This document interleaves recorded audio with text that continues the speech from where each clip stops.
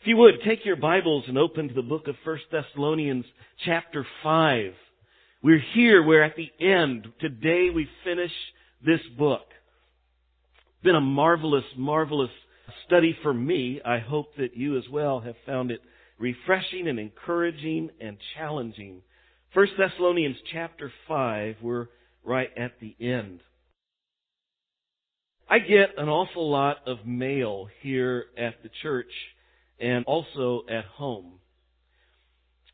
Frankly, if you're like me, much of my mail never gets opened before it hits the trash can. You see it, you just look at it and pitch it immediately. There's other mail that makes literally the first cut. I open it up, pull it out, I look at the first line or two, and then much of that ends in the trash as well. Some of the mail I get, I open it up, read the first line or two, and then I skim through the rest of it to get the main points. You know, it's a newsletter from this organization or that organization, and it's interesting, but I don't really dig in deep. But occasionally, I get something from a group or a person that I'm interested in, and I read the whole thing pretty much through. But then occasionally, and very occasionally, this day and time, about once or twice a year, I get a personal letter. Some of you don't know what that is. But a personal letter, a personal note from a family member or a friend. Those I carefully read through all the way from the first greeting to the last line. And the more I care about that person who is writing, the more intently I pay attention to all the detail and read through. We've passed through the meat of this letter. We've gone through all the challenging stuff and the good stuff, and we've gotten to the last little bit, the last few lines. And there's a tendency among us when we are reading just, whether it's mail that we're not from somebody we know personally, or whether it's a book or whatever, there's a tendency for us, we think we've hit all the good stuff and we just skip over the little stuff at the end. We don't want to do that. Remember that, for one thing, the Apostle Paul in this letter is writing to folks that are wonderfully dear to him. This, as we noted when we began, this little letter, more than any other of Paul's letters, reflects his heart. It's very, very personal, very intimate as he writes these folks. And so, Paul is not going to waste, just like when you're writing someone you love and care about, or someone you love and care about is writing you, nothing is wasted. It's all important. But even more than that, we should care about what this end is, because, you see, the Word of God, all of it, is really God's letter to us. His love letter to us. While not every passage in Scripture is equally applicable, while not every passage in Scripture doesn't grab our attention equally, all of it is God's Word, and all of it has significance and importance. And so it is here as we come to the end of this book. There's actually much to see here, more than we can begin to cover this morning. We could spend time this morning in verse 26, where it says, "Greet all the brothers with a holy kiss." I remember when college friends read this, they thought they had stumbled onto something awesome. Here's a Bible command that they couldn't wait to memorize and to put to use, to go quote to the girls, Look, greet all the brothers with a holy kiss. It's right here in the Bible. It's a command. It's better than mistletoe because it works all year long. Of course, he's speaking, as he says very clearly, of a holy kiss, not a sensual one. It's more like the kiss from your grandmother. Because that's the point. It's family affection. It's a family kiss. In the church, we're to be like a family, and there's to be a family affection for one another. Caring for one another is required. Kissing is optional. Or we could spend time in verse 27 where he says, I put you under oath before the Lord to have this letter read to all the brothers. We could spend time talking this morning about the importance and the priority of the Scriptures and of reading the Scriptures in worship. To me, one of the ironies and one of the tragedies in our day and time is that most liturgical churches read the Scriptures and read great portions of the Scriptures in their services, but their rituals only give lip service to the Scriptures because the majority of them do not believe the Scriptures to be the inerrant, inspired, authoritative, and sufficient Word of God. And on the other hand, the majority of evangelical churches who would say they believe all of those things, the majority of them rarely read Scripture in their services. I just find both of those things odd and a tragedy. This morning, though, I want to focus our attention on verses 23 and 24. So if you would, follow along as I read these verses. Now may the God of peace himself sanctify you completely, and may your whole spirit and soul and body be kept blameless at the coming of our Lord Jesus Christ. He who calls you is faithful. He will surely do it. We could call these words a benediction. Benediction is not a word that most of us use very often. It's really mostly used in church. You might find it in your bulletin at the end of the order of service. Have you ever asked, what is a benediction? It really comes from a Latin word, bene, which means good, diction, which means words. Good words. They are good words of blessing, good words of encouragement, usually at the end of something as we're ready to part ways. It's why and what I do usually when we end our services, I usually try to end with some words of encouragement or charge or challenge or blessing. This blessing, you might notice though, as you read it, it's also a prayer. And as I read it, maybe it sounded a little familiar to you.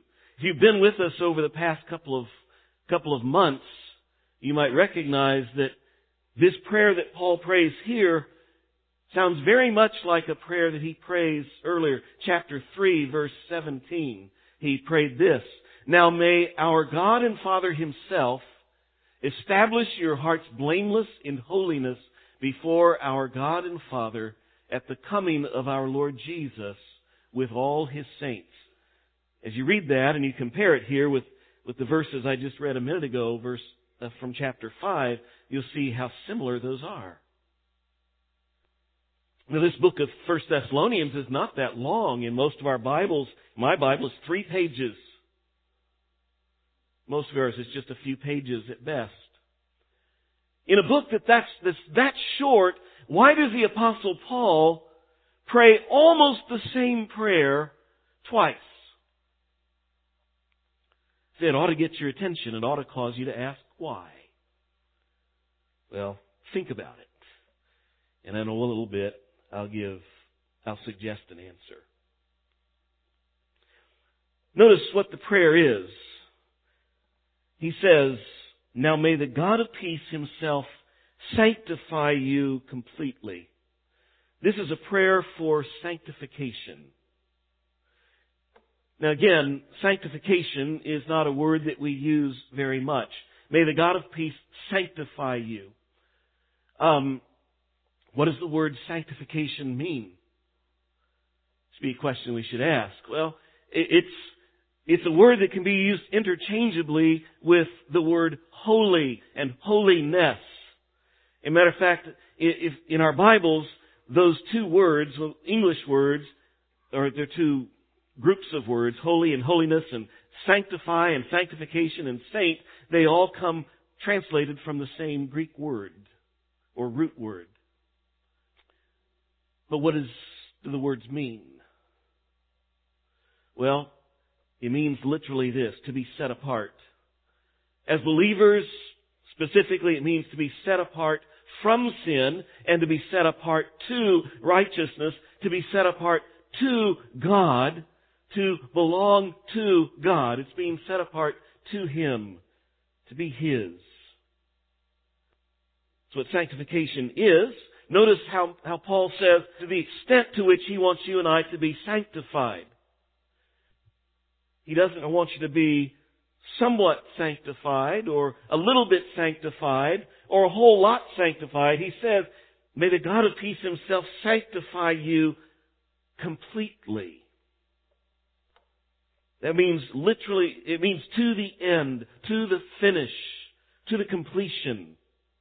And he goes on to say your whole spirit and your whole soul and your whole body. In other words, wholly, completely, entirely, through and through, all the way to the core. Both the material parts and the immaterial parts. The parts you can see and the parts you can't see. Not just a veneer coating. It's not just that we're dipped in holiness. So we're all covered by holiness, but inside we're something else. So he says, I want you to be, he's praying that God will sanctify, make us holy, all the way to the completion and all the way through. And because if you go to Scripture and you begin looking at these words, sanctify and sanctification, and you look at holy and holiness, you might see that they're used in some different ways, and it can get confusing.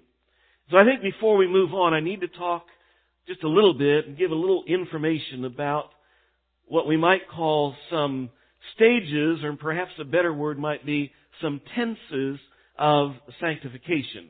You remember when you took English or you took some other language in school and you talked about verbs and you learned that verbs have tenses. There's past tense and there's future tense, present tense, and all kinds of other weird ones that we won't go into. We'll just stick with those three. Because when we talk about sanctification, what we find in the Bible is it uses that word in all three tenses. There is a past tense to our sanctification. Theologians call this our positional sanctification. In other words, back when you placed your faith and trust in Jesus Christ, the Bible says that God at that moment declared you justified. He declared you forgiven. Our sin was erased. And God says you are now righteous. You are holy. Hebrews chapter 10 verse 10 says we have been sanctified through the body of Jesus Christ once for all. We have been sanctified. Not we will be, we have been. Through the death of Christ. He writes to the Corinthians, 1 Corinthians chapter 6, but you were, again in the past tense, you were washed. You were sanctified. You were justified in the name of the Lord Jesus Christ and by the Spirit of God. Jesus Christ paid the debt for our sin when we trust Him by faith, when we put our faith and trust, when we believe in Him. The Bible says we are justified, we are washed, we are sanctified.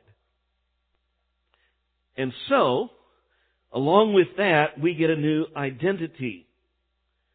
Jesus paid the debt, the issue is settled, and we have a new identity, and that is saint. It is absolutely fitting for us to call one another Saint Rick, Saint Will, because the Bible says we are indeed saints. The apostle again writes to the Corinthians, he says, to the church of God that is in Corinth, to those sanctified in Christ Jesus. As a matter of fact, similar greetings to basically most every church in the New Testament. To the saints in Colossae. To the saints in Philippi. Living people are already saints, because our sanctification has a past tense to it. It's a past event. But all we have to do is look around. Look at the person next to you or down the pew a little bit. If that doesn't do it, go home and look in the mirror, and what you'll realize is very quickly our sanctification is missing something. I know you all well enough to know that none of you are perfect. The saints in Corinth, Paul addressed these folks as saints, and you read the book to the Corinthians, Paul's first letter, and you go, whoa! These folks have got some major problems. See, our sanctification isn't complete. Our sanctification is real, but our sanctification has not been realized. There's a future tense to our sanctification. Theologians sometimes call that the future aspect of our sanctification, our ultimate sanctification, our final sanctification, our perfect sanctification. 1 John 3:2, Beloved, we are God's children now, and what we will be has not yet appeared. We're not yet what we will be. He goes on, but we know that when He, Jesus, appears, we will be like Him because we will see Him as He is.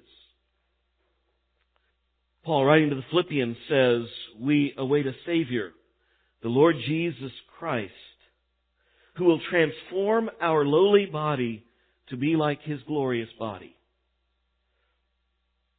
See, the Scripture is clear. There is a day coming when Jesus Christ returns. We will, as the Scripture says, be changed in a moment. In the twinkling of an eye, we will be transformed. We have a destiny to be fully sanctified, to be made perfect inside and out, to have our inner person renewed, our outer person made perfect, our bodies, all of us perfected inside, outside, materially and immaterially. It's going to happen when Jesus returns. We free from sin. Our attitudes changed. We'll be pure in heart. Much more we could say, but our sanctification is both in the past, as something that has been done, and yet it's still something that is yet future, that is coming. But then we discover that the Bible speaks of our sanctification in another tense. Not only past and not only future, but it speaks of it in the present tense.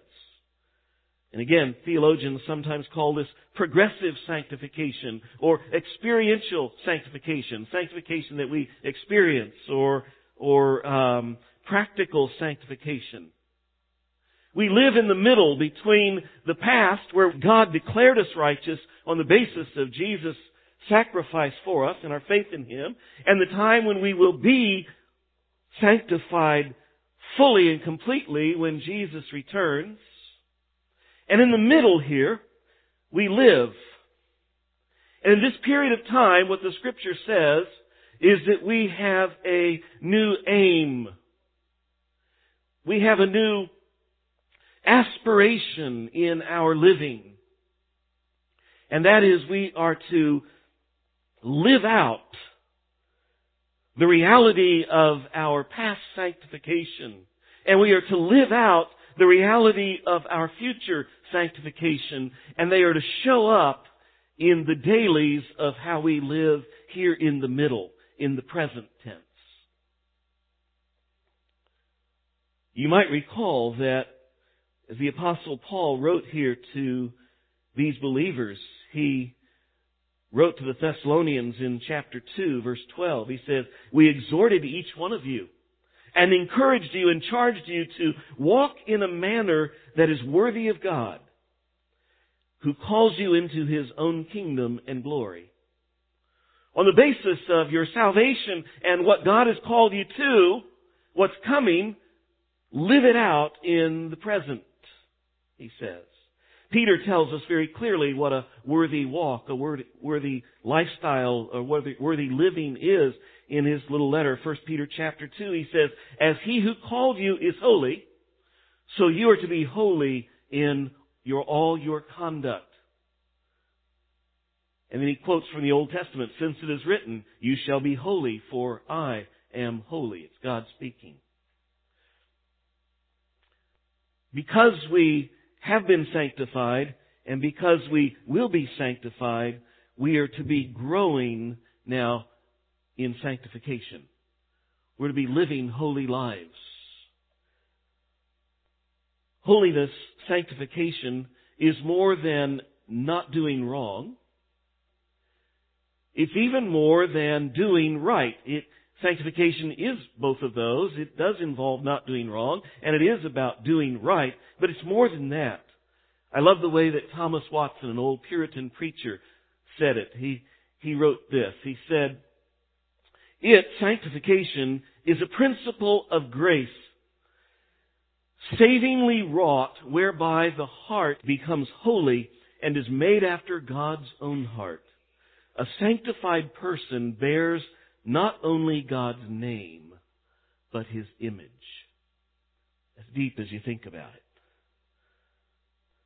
See, sanctification and holiness is less about what we do and more about who we become. That we begin to look like Jesus. That we begin to reflect His character, godly, we bear, as Thomas Watson says, God's image more perfectly. That's sanctification. In summary, out of all what we've learned here about sanctification, I want to get to the punchline here in a minute. In summary, we have been sanctified positionally, made right before God, declared justified, forgiven, righteous. We've been that in the past. In the meantime, we are to grow in sanctification, to be more sanctified in our behavior. And then one day, we will be sanctified perfectly and completely when Jesus returns. So our aim now, as Paul is saying, is to live in total, complete holiness. Sanctification. That should be our aim, and that's exactly what Paul in this prayer is praying for. We go back now to verse 23. "Now may the God of peace Himself sanctify you completely." That's what he prays for. Would you notice one more thing I want to notice about our sanctification, and that is the source of it. Because would you notice with me that Paul he says, "May the God of peace Himself sanctify you." He doesn't just say, "Thessalonian brothers and sisters, go sanctify yourself. Go be holy." Do you notice that? He says, "May God sanctify you." It's God's work. Interesting. It's God's work. Something He does. But if you've been around for the rest of this study, as we've gone through Thessalonians, this might just cause you to sit there for a second and start to scratch your proverbial head. So you think, wait a minute. I was here when we started in on chapter 4. Let's just look back. You got your Bibles there. Just flip back a page or wherever it is to get to chapter 4. And follow along as I read these couple of verses here from chapter 4. "Finally then, brothers, we ask and urge you in the Lord Jesus that as you receive from us how you ought to walk and to please God, or ought to live and to please God, just as you are doing, that you do so more and more. For you know what instructions we gave you through the Lord Jesus. For this is the will of God, your sanctification." God desires that you be sanctified. And folks, we've talked to you about how you are to live. We've told you how to live and how you are to please God. And you guys got to do it more and more. Keep doing it. What you've been doing is good, but do more. And then, when Paul finishes this, God wants you to be sanctified, he goes into instructions about what sanctification looks like. And from there, all the rest of the way through chapter 4, and all into chapter 5, up into this prayer we got to in verse 23 of chapter 5, the Apostle Paul has been giving instructions for what sanctification looks like. What it is, what we look like if we live holy. In other words, he tells us what to go do and who to go be if we're going to live holy. And see, where that raises the question is because he just said it's God's work to make us holy. Yet everything he's been saying is go do it. Go be it. Go live it. Does that make you scratch your head? So which is it? Is being holy, is being sanctified something I do, or is it something God does? The answer is obvious. It's both. It's both, or he wouldn't have said both. He wouldn't be asking God to sanctify us if God doesn't do that. He wouldn't be telling us to live holy if we weren't supposed to be making the effort and doing the work. It's both and. The reality is that we can't make ourselves holy. Can't do it. But God does it with our cooperation. When we, in our frailty and our weakness and our the sinful nature we have, we just try, okay, I want to obey, I want to do this. What he's saying is God steps in. Paul writes to the Philippians, he says something very similar. He says, work out or live out your own salvation. By the way, just an aside, we can take that word salvation. We talked about the different tenses of sanctification. We can insert salvation. We have been saved, we are being saved, and we will be saved. We can say the same thing about that as we do sanctification. Paul says, work out your own salvation. In other words, live it out with fear and trembling. But notice what he says next. For it is God who works in you both to will and to work for His good pleasure. In other words, it's God who helps put the will in you and the ability in you to live out your salvation. It's a cooperative thing. God does it in us, but He does it in us as we are willing to do it. Now, over the past 7 weeks, this is where it really gets good, okay? Over the past 7 weeks, as we've gone through chapters 4 and chapters 5, we've studied these commands after every message, even the ones I didn't preach when I was gone and Pastor Aaron preached. I would hear from some of you. I'd hear things like, whoa, Pastor, I need a lot of work. Oh, I've got a lot to think about here. Oh, Pastor, that's a terribly convicting message. Let me tell you about it.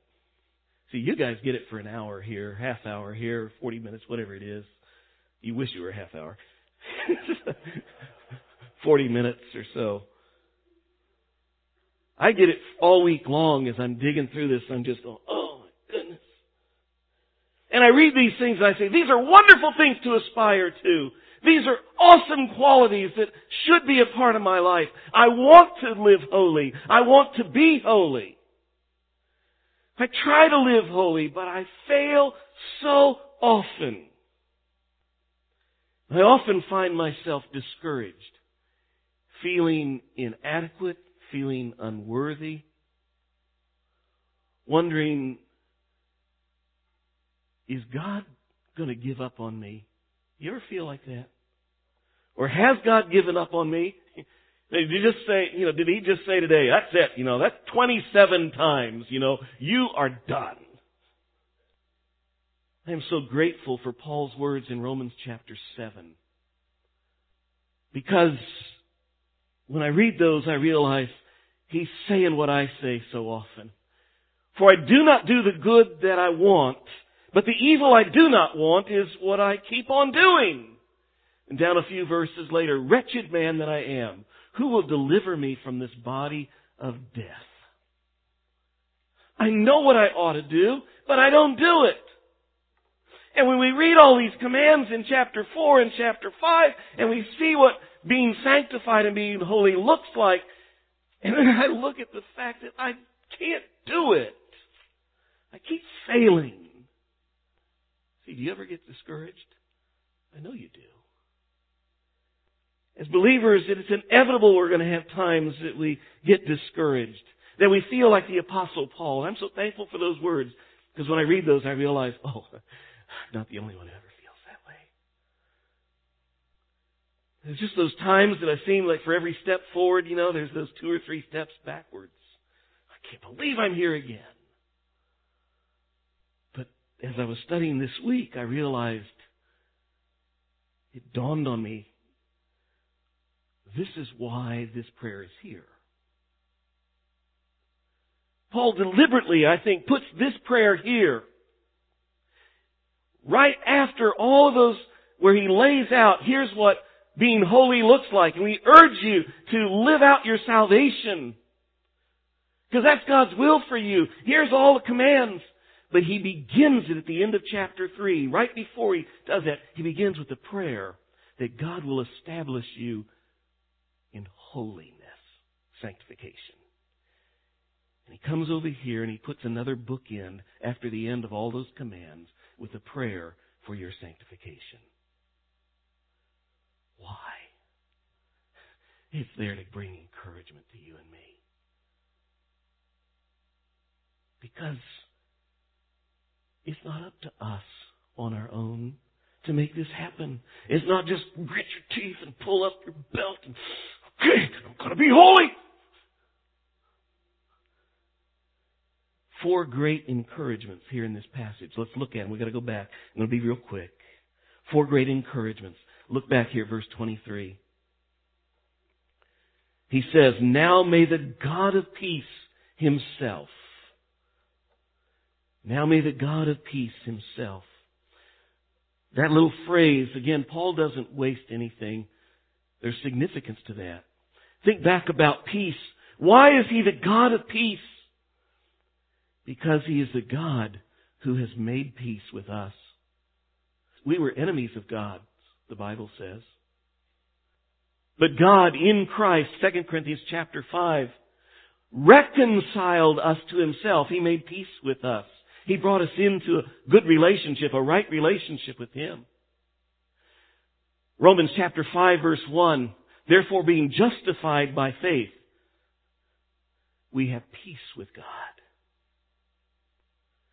God moved from being our enemy to being our ally. He's our friend. And he starts off here this prayer for sanctification. It's not that God is up there, looking at you going, you moron! I can't believe it! He's getting to stomp us out. He's our ally. He comes alongside. Isn't that awesome? He's working on our side to make us holy, to sanctify us. And that's the second thing. He's working in us. Notice this? May the God of peace himself sanctify you. Oh, that's a significant word. The God of peace himself, God himself is personally involved in your sanctification, in making you holy. He doesn't outsource it or contract it out to China or, some foreign agency.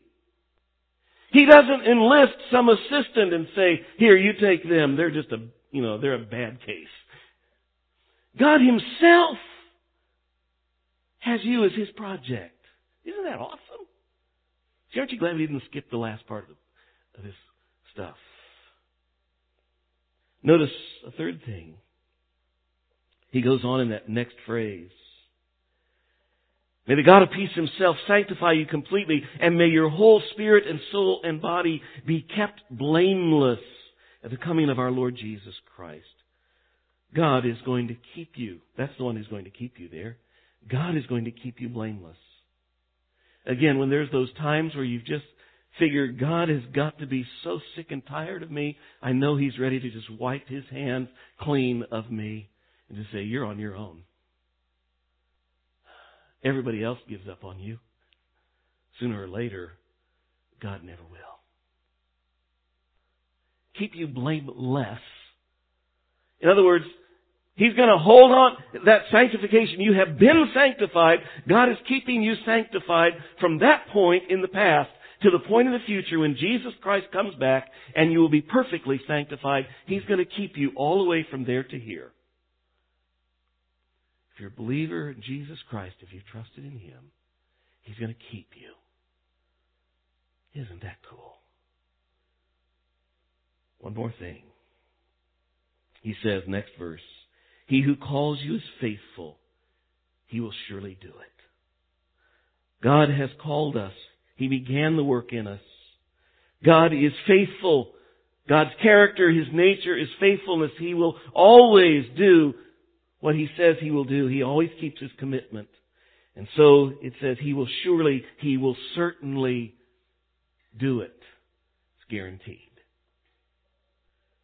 Paul writes to the Philippians, I am sure of this, that He who began a good work in you will be faithful. He will bring it to completion at the day of Jesus Christ.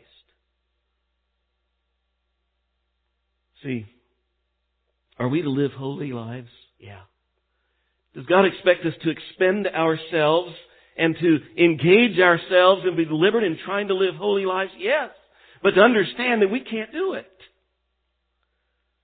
But He's with us every step of the way. He's a faithful God who will bring us from salvation in the past to salvation in the future, sanctification in the past to sanctification in the future. He didn't save us because we were good enough. He saved us by His grace. He doesn't keep us because we're good enough. He keeps us by His grace. It's all along the gracious work of God in our life. We don't deserve what's coming, but what a glorious promise it is. There's glory coming. If you're here this morning and you've never been sure, am I going to heaven or not? I want you to understand the message here is very clear. You can't get to heaven by being good. Never could, never will, no one can. We can't be good enough. Our only hope is exactly why we celebrate Christmas, because the angels came with the news, unto you is born this day in the city of David a Savior. We need saving when we are helpless. We were helpless. But Jesus came to die for our sin, to pay the penalty. All we can do is trust Him. I encourage you, if you have not before, this is the time to just go to God and say, I realize I need a Savior. And I realize Jesus came for me. I trust Him. The Bible says whoever comes to Him, He will never turn away. And whoever believes in the name of the Lord Jesus will be saved. And who He saves, He will finish the work because He's faithful. Let's pray. Father, what awesome stuff. Thank You for this word of encouragement. Some of us needed to hear that because we get so discouraged. As we look and sometimes we don't see progress, but You say and You promise there will be progress. That You will keep growing us and conforming us, the Scripture says, from glory to glory, little by little, day to day, until that day when our sanctification, our holiness, our salvation is absolutely complete. When we see Jesus face to face. Until that time, Lord, may You continue in Your grace to reshape and remake us. We might be better reflections of Your holiness and of Your beauty to a world who needs to know Jesus. And so, Lord, we ask these things in the name of Jesus and for His glory. Amen.